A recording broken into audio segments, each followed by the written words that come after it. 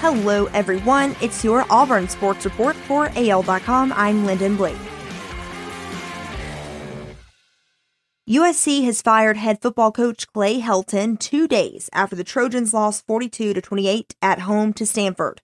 Athletics director Mike Bohn announced the decision with a lengthy statement released Monday.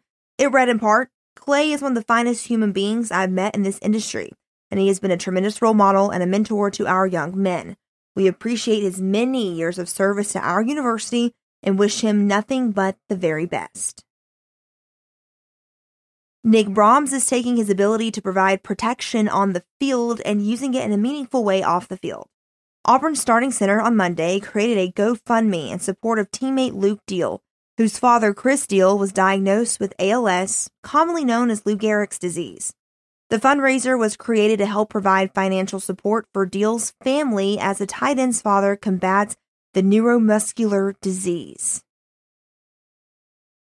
Here are some things Brian Harsin said Monday about practice.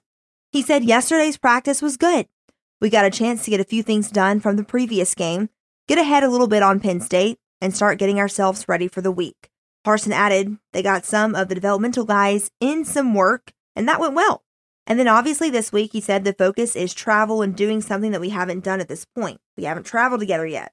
He added we haven't been on the road, that environment. I think we understand we've got to prepare ourselves for that.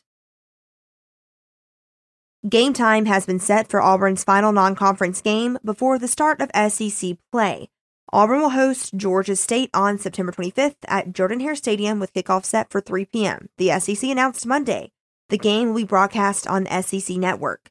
It'll be the first mid-afternoon start time for the Tigers this season after opening the year with a 6 p.m. kick, followed by an 11 a.m. kick, and then a scheduled 6:30 p.m. kickoff for this weekend's game against Penn State.